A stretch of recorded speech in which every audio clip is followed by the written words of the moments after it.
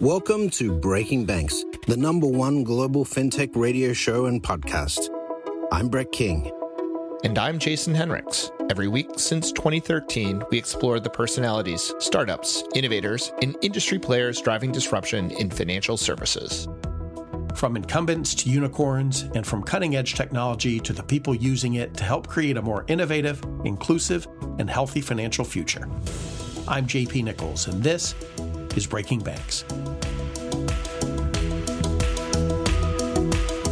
It's always exciting when one can do good by combining personal experience, knowledge, the need, and the work to create something for the benefit of many. This is exactly what Citizens Bank of Edmond, Oklahoma did, based on President and CEO Jill Castilla's experience in the military. They have launched Roger. Think military term indicating message received. Listen as Jill and I discuss how the bank launched a digital bank for military recruits, entry level, many of whom have just gone to basic training without a bank account. The lack of an account can delay training start date and the recruit's first paycheck. Now, this is a segment of the population that has very low financial stability. There's lots of predatory lending. They lack financial literacy. All these things can be threats to military readiness. It's a fascinating success story. Then it is Finovate Fall. We feature a Finovate conversation between MC Greg Palmer and Elizabeth McCloskey from True Stage Ventures, where they cover the financial technology landscape and specific to credit unions and DEI initiatives. So, Jill, I thought we would start with a story, right? And so you have a mixed history. We love each other a lot for some reasons, and we also have difficulties because you sent one child to West Point, one child to the Naval Academy. I question your choices, but the story I think I would control them, Jason. I thought I would start with a story to set this up, and then I'd love to hear some of your stories that brought you to the launch of Roger. So one of my classmates that was one prior service thought he was definitely going to be one that would, be a lifer and stay in. Left actually as a captain. And the genesis of it was he realized a majority of his time was spent trying to help his soldiers who were in financial trouble out of it.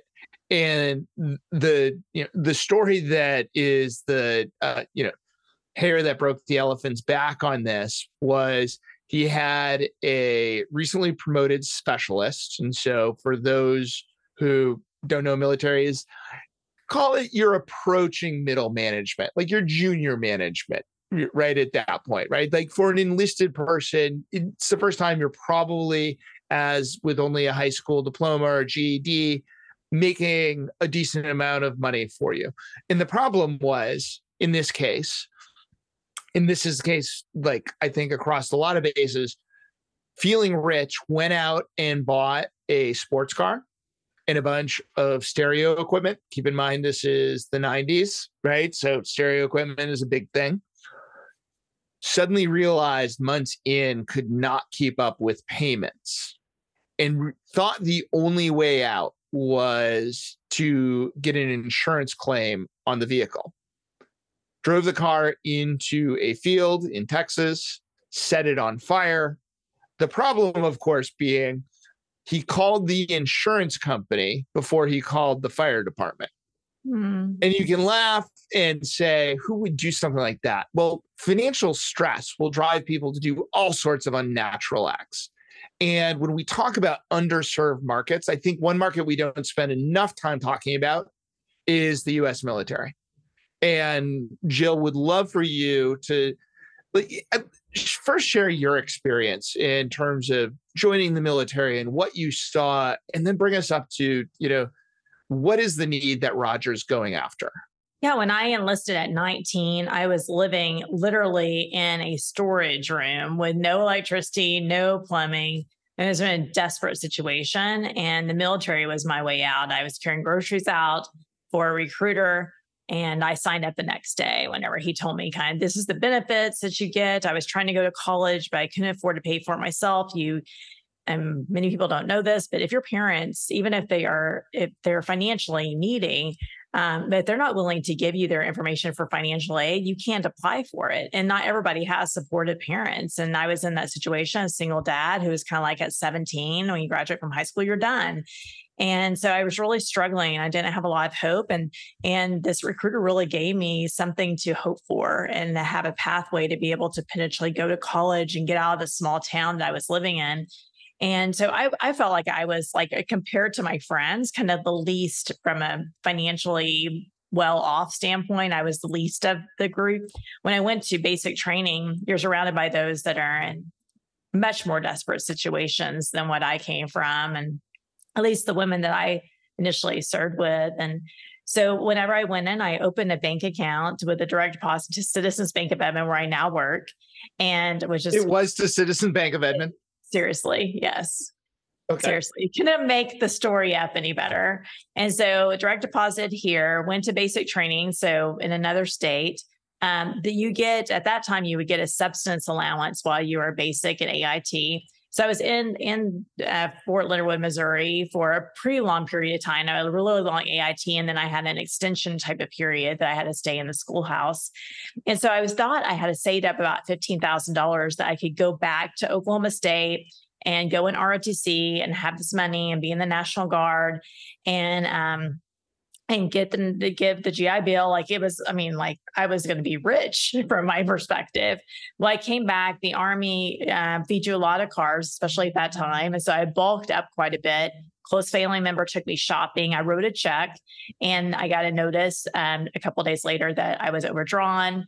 And the check cleared, but I was overdrawn like a couple $100s. And I thought I had 15,000 and I have nothing.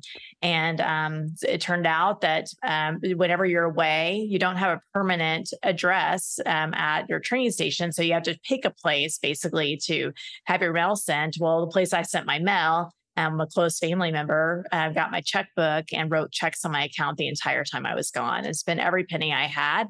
I didn't know that I could have gone to Citizens Bank of Edmond and said, "This is a forgery, make me whole." And so I had to figure out what to do from there. And so I found a college down in South Texas, got rides there. They gave me a full ride from in ROTC, but I literally just had a trash bag of my belongings and then met my husband there, stayed in the National Guard. We got stationed in Hawaii whenever he went on active duty, and kind of the rest is history. The military experience was extraordinary. It taught me a lot about leadership, a lot about myself, and kind of grit and perseverance, a lot about other people and how to relate to people from diverse backgrounds, and not just the kind of how we typically categorize, but I have friends that were in gangs, that were in domestic violence situations that they were trying to escape. I mean, just to see the world kind of the most challenging pieces of it, like right in front of you, had me grow up really fast. But I thought I was alone in that journey, even though and so once you start sharing that story, you find out it wasn't just me. It really is so many other people that have similar stories that went through the military experience. Well, I mean, that is an incredible journey. And to your point, there's this intersection of, the people who pursue the military, in my experience, come in two flavors. Those who choose it out of a level of patriotism and duty, and those who also feel the duty, they're not there to shirk, but it is also like their best path out. But they're not always the best equipped, right? That's right. Yeah. And I think, unless you've visited a major military base, which is really hard to do in a post 9/11 world, I don't think people also appreciate what it's like in the run up, the main roads to the base. Like you joke about the loading up on carbs, but if you're going up to any major military base, I mean, you name it, what are the top 3 kinds of stores you see going in? I mean, you're going to see pawn shops, cash advances, used car lots, and tattoo parlors and fast food. Yes. Right? Yeah. And it sets up, this interesting challenge, because the traditional banking system is not always the easiest for someone who is going to change addresses on a fairly regular basis. Will sometimes not. Mobile banking and digital banking is all well and good. Not so great when you're serving in Afghanistan, for 9 months, to do things. So the needs are different. And so Citizens of Edmond, in partnership with Nymbus, has launched Roger, a bank for the military. And I'd love for you to unpack, what are the problems you saw that you said, these are things we can go solve that traditional banking doesn't? Because, I'm generally down on, challenger banks that are just like marketing engines. You actually saw real needs and said, we can go solve these things that are real and valuable. Can you unpack that? Yeah. I mean, it was amazing when I started sharing my story as service civilian aide to the Secretary of the Army. And in that capacity, I share my Army story a lot. And what I was surprised about was 30 years after my experience, I was hearing stories from young people that had similar issues. So a young lady that now works for us, whenever she joined the National Guard, her first account was when she was 17, and she had to have her family member on the account with her. When she went off to training, family member gets in a credit situation and a garnishment happens on her account. And I mean, it was not any kind of cruel intentions from the family member. It was just the fact that she couldn't have an independent account at 17. She shared that story with me after I spoke. And I'm like, gosh, I can't believe this is still occurring to young people that are trying to change their lives for the better, serve our country. And once you share it once, you hear just dozens. And so it's clear, even though the data is showing improvement when it comes to the financial literacy of our service members, and there's less of that predatory lending that's occurring, it's still much more prevalent than in other areas of our community.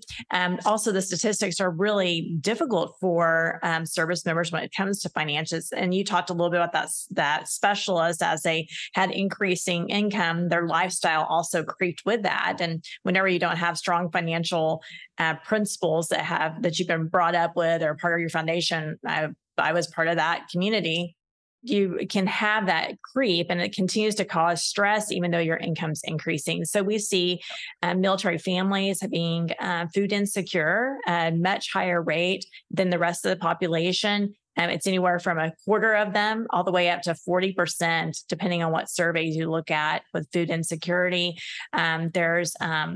Whenever we're looking at basic trainings coming in, up to 50%, and in some cases up to 2/3 of a class coming into basic training will be unbanked.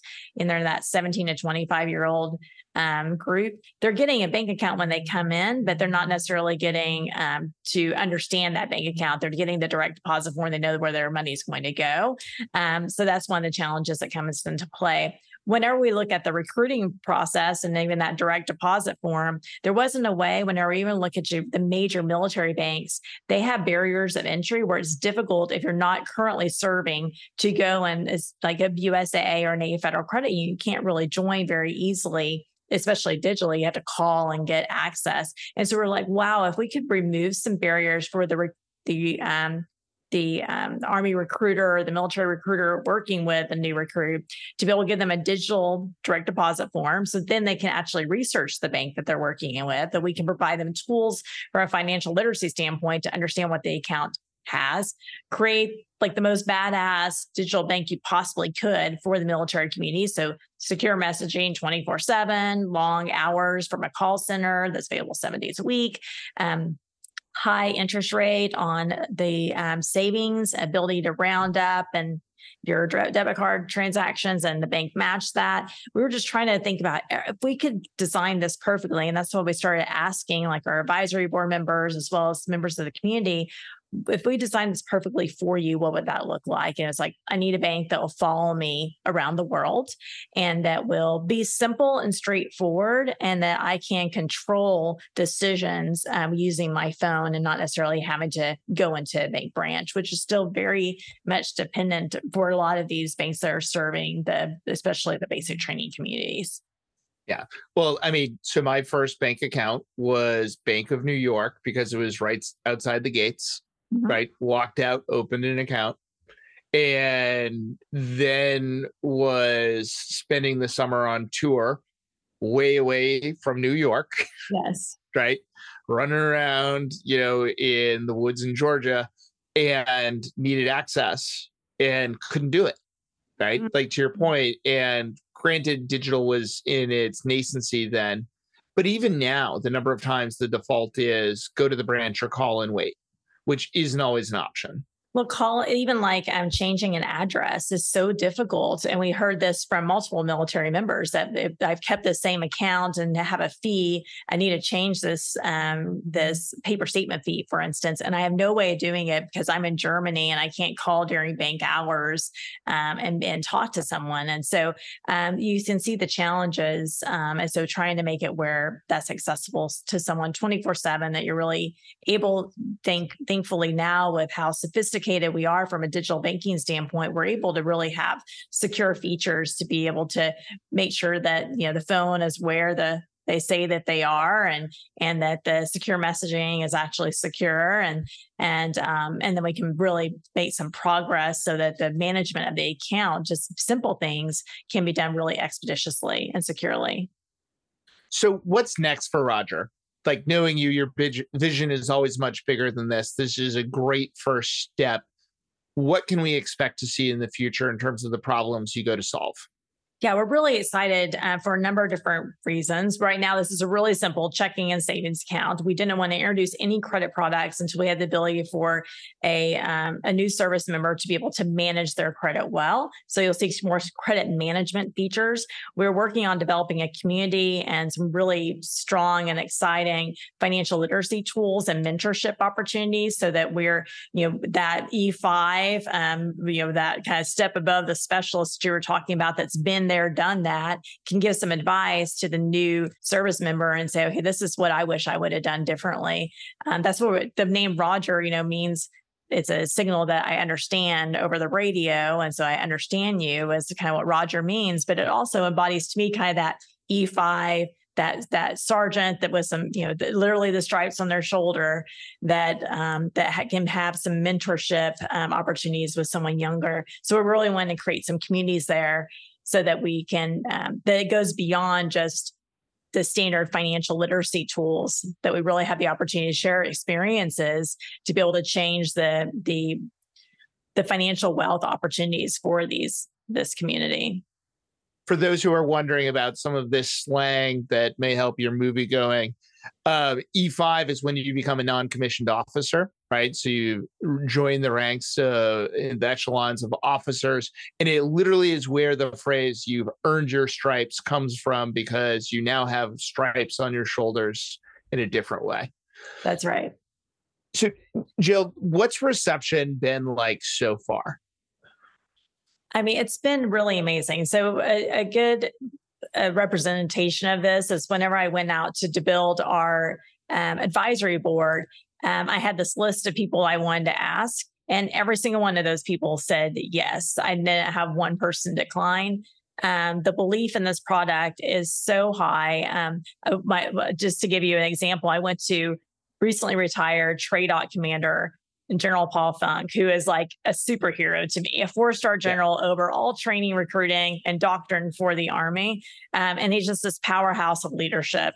And whenever I met with General Funk, I sheepishly asked him, like, would you be interested? I can't pay you anything. But would you be interested? And he was a resounding yes before I finished the sentence, and has been so forthcoming in connecting us with others who are a resounding yes. And this isn't trying to step on anyone else's toes, because there's some great military banks out there, but it's really trying to fill this gap and where we don't have the service member really taken care of in this pre-enlistment time period. So it's been great. And then when I go out on social media, when you know this about this community, Jason, they expect perfection. Failure is not an option. Winning, we don't do anything but win. We have to win. And so if there's any kind of vulnerabilities, they're going to attack them. And we had one soldier wearing a uniform that was a little out of date. And boy, social media went right on top of it. And so we were like, okay, who would you connect us with on a great photographer? And so we were able to get a great military photographer to connect us with. So it's been about engaging with the community. The community has strong ownership to their representation of what we're showing them. as well as like this, these are not victims, I think. And I think it's a really good lesson as we talk about the unbanked in general. These aren't victims. These are individuals with strong desires to improve their financial health, and they're doing all that they can to hustle, but they just need some additional tools to be able to help propel them into greater success. And so I get more enthusiastic about it every day. And it's funny, in the financial technology community too, there's been a lot, and even today there was a comparison with like, well, what about like Marcus with, and what about this and that? And I Googled like how many accounts there are that Marcus has, and it's like 19 million accounts. And we were like, our goal is can we get 20,000 accounts? I mean, it's such a smaller scale. And so like, I think that it removes to some of the cynicism around a digital bank. The other thing is this is a little bit different too, in that it's kind of like how Marcus is, in that it's fully owned by Citizens Bank of Edmond. Although we're saying we're partnering with Nymbus. Nymbus is our vendor in this process. They've been amazing. But I think for me, it's been just the enthusiasm all around has been really exciting and motivating. There hasn't been anybody that says like, this isn't needed, go home. So it's been good. Well, I think you strike an important chord around financial vulnerability. It's not that these are people who are lazy. It's not that these are people who are dumb and they just need more literacy. They need help and tools because they're in a different set of circumstances and they come from different backgrounds. Jennifer Tescher, strikes that over and over again. It's exceedingly hard to have a side hustle if you're downrange, right, or overseas. That's and true. It is also exceedingly difficult to have a working spouse. 24% of military spouses are unemployed. I mean, this is not that they don't work. This is seeking work and they're unable to find it. 24% in the tightest labor market that we've probably ever experienced in the world. It only got as low as 23%. Yeah. Exactly. Sorry, but it's just ridiculous. And the challenges that you have in this community that just aren't anywhere else. Yeah. And it's a system and a set of circumstances that are exceedingly difficult to replicate, that I think it's really hard for the rest of us who haven't been through it to empathize with. And I think that speaks to why do we need boutique, or as Ron Shevlin would say, community fintech, right? This is a unique community that has needs that aren't being met by traditional financial services. Not for, lack of desire. It is, they don't have the expertise that you guys have brought to bear. And I love that there is such an like everyone is willing to share the expertise and is willing to listen to, okay, are we getting this right? And so the humility of our team, I think, is really a differentiator here, where we're not saying like, we know the answers, here they are. It's like, okay, give us feedback. Is this working for you? Yeah.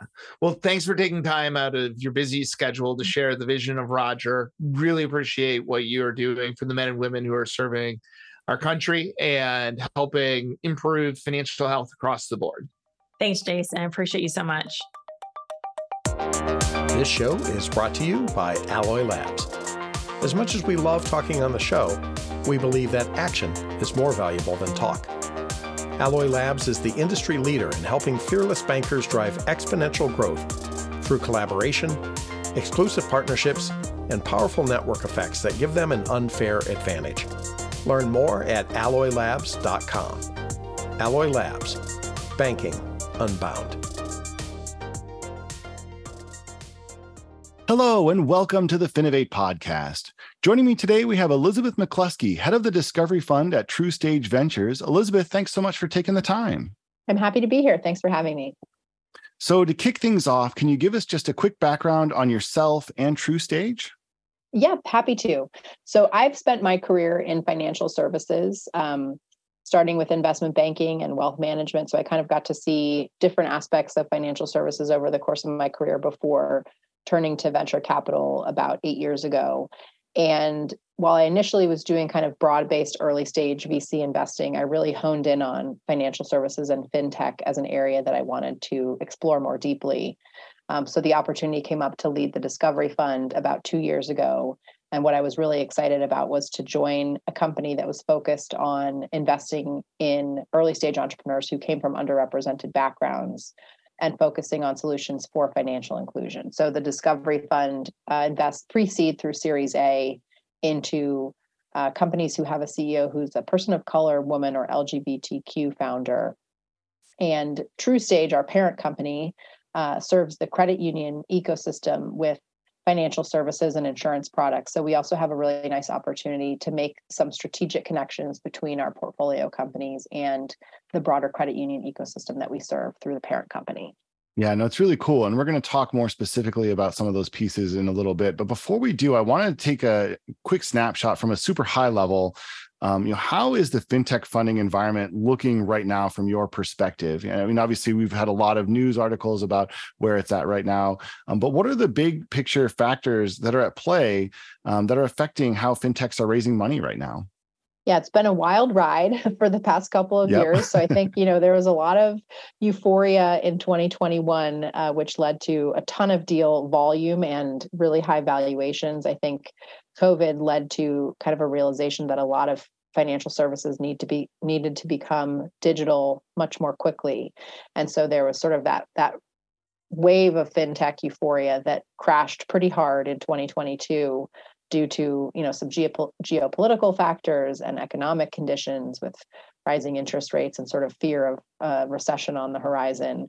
I think as 2023 has started to play out, we're seeing things kind of come back to an equilibrium, and levels of funding look like they're a little bit more of a return to that steady state we had in like 2019, 2020, early part of 2021. So I think things are kind of calming down a little bit, which is reassuring, I think, on both the VC and the entrepreneur side, that people aren't kind of running around with their heads chopped off anymore. Yeah. But I'm optimistic about the next 12 to 24 months, because I think now that expectations have been tempered on both sides, we are seeing entrepreneurs coming back to the table and being willing to raise at more realistic valuations. And I think venture capitalists who had been kind of very much focused on supporting their portfolio companies during a turbulent time and only really committing to bridge rounds or extensions within their existing portfolio are starting to finally open up their checkbooks for new opportunities again. So just anecdotally speaking, we're committing to a couple of new deals in the last few months, which we really hadn't done for several months prior to that. And as I am then circulating those opportunities with some other investors in my network, they're starting to say yes to taking those introductions and being potentially interested in exploring some new investment opportunities. So I think kind of a sigh of relief for entrepreneurs that funding is out there and that there is interest. People are starting to sniff around again for deals. Albeit perhaps at lower valuations than they would have gotten if they were raising these rounds 2 years ago. Yeah, and certainly cause for optimism there. I think you touched on something interesting, which is the valuations of the companies. Obviously, that valuations have come down across the board. It's always difficult to say what a valuation, quote unquote, should be. It's really a murky number. But what's your instinct right now? Say, are we getting closer to valuation levels that are more reasonable, or has the pendulum swung too far the other way? Will we start to see valuations rise again over the next couple of years? Yeah, again, I think you kind of look to the public markets as the leading indicator for what's going to happen in the private markets. And I think particularly in the fintech space, the direct-to-consumer fintechs got hit so hard. So, you saw some of the like buy now, pay later names, the Robinhoods and the Chimes of the world come crashing down. And I think they were, 80, 90% below their peak levels earlier this summer. But I think even in the last couple of months, we've started to see those valuations bounce back. And so I think the private markets are probably a few months behind them.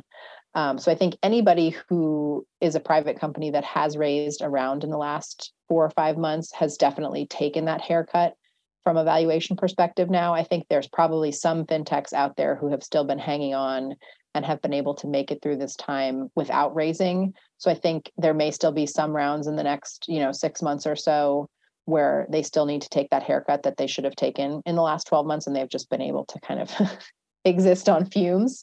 So I think maybe a little bit more kind of price correction is to come, but I think expectations have already adjusted in terms of valuation. So I think we will, hopefully we won't kind of go back to crazy high levels anytime soon, but I think we're starting to reach a bit of a bottom when it comes to valuations. I really like this euphemism, by the way, take the haircut. I haven't heard that one before. And I think that's just it sounds so pleasant. Oh, you're just going to go get a haircut. That's right. It grows back, Exactly. It's not forever. It'll come back. So looking, obviously, the situation that we're in right now is different, I think, from when a lot of the fintech companies that we've seen become successful got their start. What advice do you have for fintechs right now who are just getting started, who are kind of looking around and thinking, all these potential role models are people who found success in a very different environment from the one that we're in now? So what's their best growth strategy for those early stage fintechs in this moment right now? Yeah, it's funny because I think there might have been a Sequoia presentation that was circulated within the last couple of years about how some of the strongest and most successful companies were actually forged during really challenging economic times. So I think it's easy for companies today to say, man, if I had started a couple of years ago, or those companies that started in 2020 and 2021 really had it easy. And that may be true, but I think there are advantages to building your company in a more capital constrained environment. I think it gives you and your team that discipline and that culture around growing towards profitability and managing your cash and managing your investors and expectations in a much more disciplined way that's going to set you up for that success long term. So hopefully entrepreneurs aren't feeling too sorry for themselves about starting a business in today's conditions. And I think, in terms of advice to give them, I've given this advice, as have many others, many times, but sometimes you have to say things repeatedly for them to actually sink in.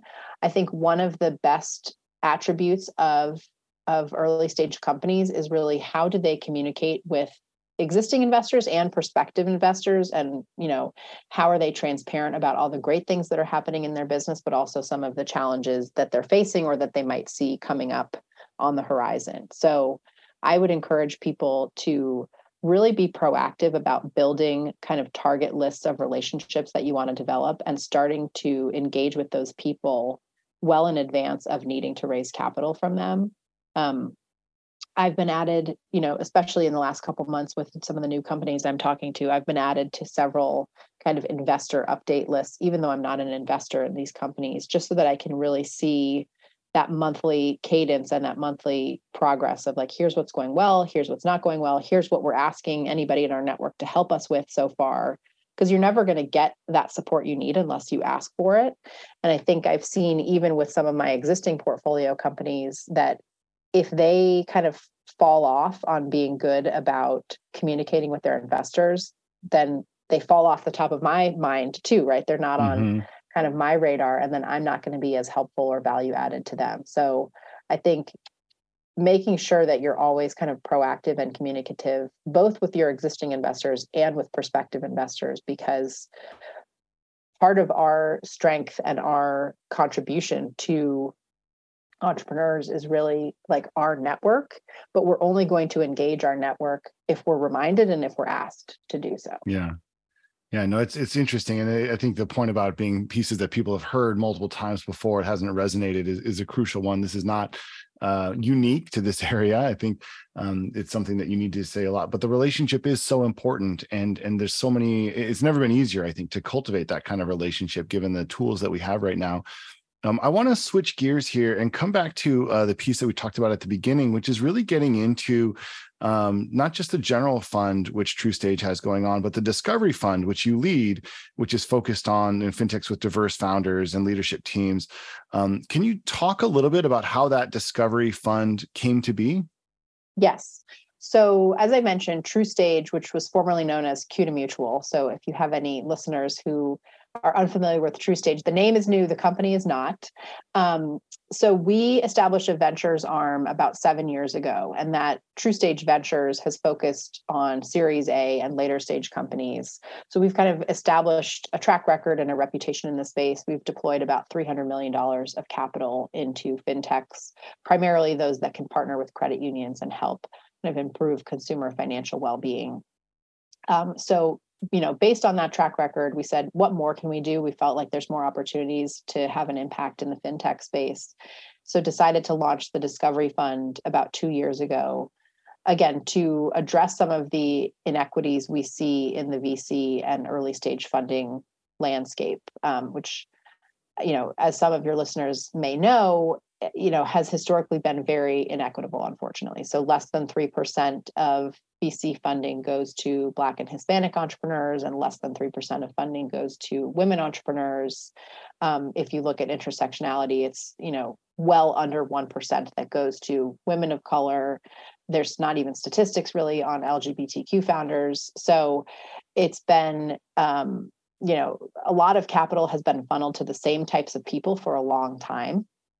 And so the Discovery Fund was launched to help address some of that issue, but also because we think founders who come from those underrepresented backgrounds are best positioned to build some of the solutions in the financial services space that we're most interested in. So we really are looking for solutions that are going to address financial inclusion and make financial services more affordable and accessible for consumers across the US. And it's oftentimes people who have experienced a particular problem who are then committed and sort of best positioned to solve that problem. So I think a lot of the underrepresented founders we invest in often have a very personal story that ties them to the solution that they're building because they've experienced some form of financial exclusion. And they're saying, I want to do my part in making the system work better, not just for me, but for my community, for my family, for my peers. So I think that's kind of the business case behind it, but it also speaks to the types of people that we're investing in who are really passionate and mission driven and are going to stick with these companies even through the hard times, because being an entrepreneur is a very challenging journey. And so, we want people who are going to be committed to making these businesses work in the long term. Yeah, absolutely. And I think it's one of those things that everybody kind of knows that if you don't have a diverse group of people who are creating solutions, then your solutions are inherently going to be missing something because they don't represent all the perspectives that are available. And there's a difference between knowing this from kind of an academic theoretical sense and actually putting it into practice and saying, we're going to do something about this, to go out and proactively grab them. And so it's interesting to hear about that Discovery Fund. The question I have now is, why does there need to be a separate fund for startups with more diversity on their leadership teams? Why is this not something that can be accounted for in the existing funds? I think it really holds us accountable as an investors, and it's also a signal to the rest of the market that, diverse founders are worth investing in and they're worth prioritizing. And we think these, again, are some of the most promising solutions that we could be investing in. And so for us, it's really just, making that headline commitment and then actually following through with our action. So saying we're going to deploy $5 million of capital a year into diverse founders. And then I think what's exciting is we do have a really strong relationship between the Discovery Fund and the Ventures Fund. So the hope is that, a number of companies that go through the Discovery Fund and who we get to build relationships with and support and help them figure out how to kind of find that product market fit and start to scale their businesses can then go on and kind of quote unquote graduate to the Ventures Fund and get those larger checks from us as they start to get into those later stages. So of the 18 companies we've invested in over the last 2 years from the Discovery Fund, we already have 3 companies that have graduated into the Ventures Fund. And I think we're going to hope to continue to build on that track record and just, build those relationships over time and kind of get the Discovery Fund companies more and more integrated into different partnerships with various aspects of our company and our credit union ecosystem. Yeah, and I think that it makes a ton of sense when you say it like that. And then this is something which we look at from our side as well. Obviously, at Finovate, we started offering scholarships for companies with diverse founders or who are tackling problems in the kind of social good or financial inclusion space. And we're seeing the same type of thing as well, that once you give some of these companies an opportunity to come, then they're able to kind of make that leap into the rest of the companies, and a lot of them do come back and become more traditional demoers later on. So it's something where, you have to be intentional about it initially, or else it just doesn't happen. And so I think that's a really crucial piece to put in place. And for anybody who's out there from a venture capital standpoint, I think you probably need to be doing more to go out and court some of these more diverse founders and really broaden the scope of solutions that are inside your portfolio. Last question, we're almost out of time here, but what's the overlap that you're seeing between kind of the credit union space, which obviously is where TruStage is really focused, between that credit union space and some of these diversity and inclusion initiatives? Do you find that credit unions are by and large welcoming to founders focused on financial inclusion or other sort of social good fintechs? Yes, definitely. I think that's part of why it's so great and so exciting to work within the credit union ecosystem. Credit unions are nonprofit financial institutions, so they really exist to serve their members with affordable financial services. They're not out to nickel and dime people and to try to take advantage of customers. So I think very much built into their DNA and into their missions is this desire to serve people and to, kind of build on this philosophy of people helping people. So, in trying to best serve their members, I think they're often looking at who their members are and how those demographics are evolving. And I think the future of credit union membership is becoming increasingly diverse, and therefore they need to find solutions that are going to meet their needs, which often come in the form of, again, supporting diverse entrepreneurs who are building those solutions, and looking, I think, at DEI from multiple lenses. So how can they make their leadership teams and their boards more inclusive and diverse? How do they meet the needs and kind of manage teams, whether that's branch employees or back office employees or whomever that are becoming increasingly diverse as a workforce? And then how also can they equip those employees to better serve the needs of an increasingly diverse membership base? So even things like, if they have a high proportion of Spanish-speaking members, do they have enough people within their branches who are speaking Spanish, who can translate documents for them, et cetera? So I think the DEI strategy is something that has to be thought about holistically, and I think credit unions have done a great job of that so far, and we're committed to continuing to help them with that journey. So actually at TruStage, we have a DEI consulting arm that's really working with credit unions kind of in a variety of capacities on how they can think about DEI across their whole organization. And then obviously the Discovery Fund is bringing some specific fintech solutions to them that we think can help support their efforts towards financial inclusion. Yeah, no, that's really cool. And I think it's an excellent program. I think this is the kind of thing that we could talk about for a lot longer, but unfortunately we are out of time. There's so much here to follow up on. So as they say, watch this space. We'll continue to be at Finovate events, continuing to bring these items to the forefront.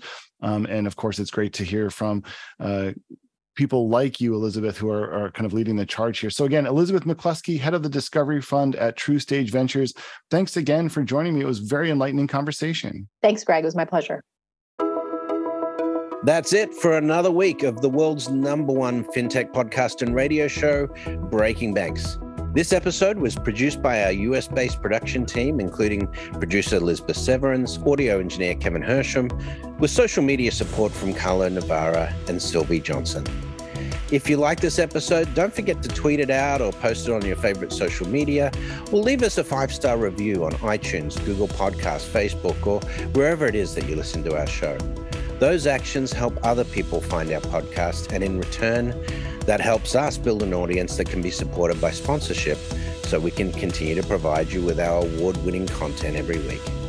Thanks again for joining us. We'll see you on Breaking Banks next week.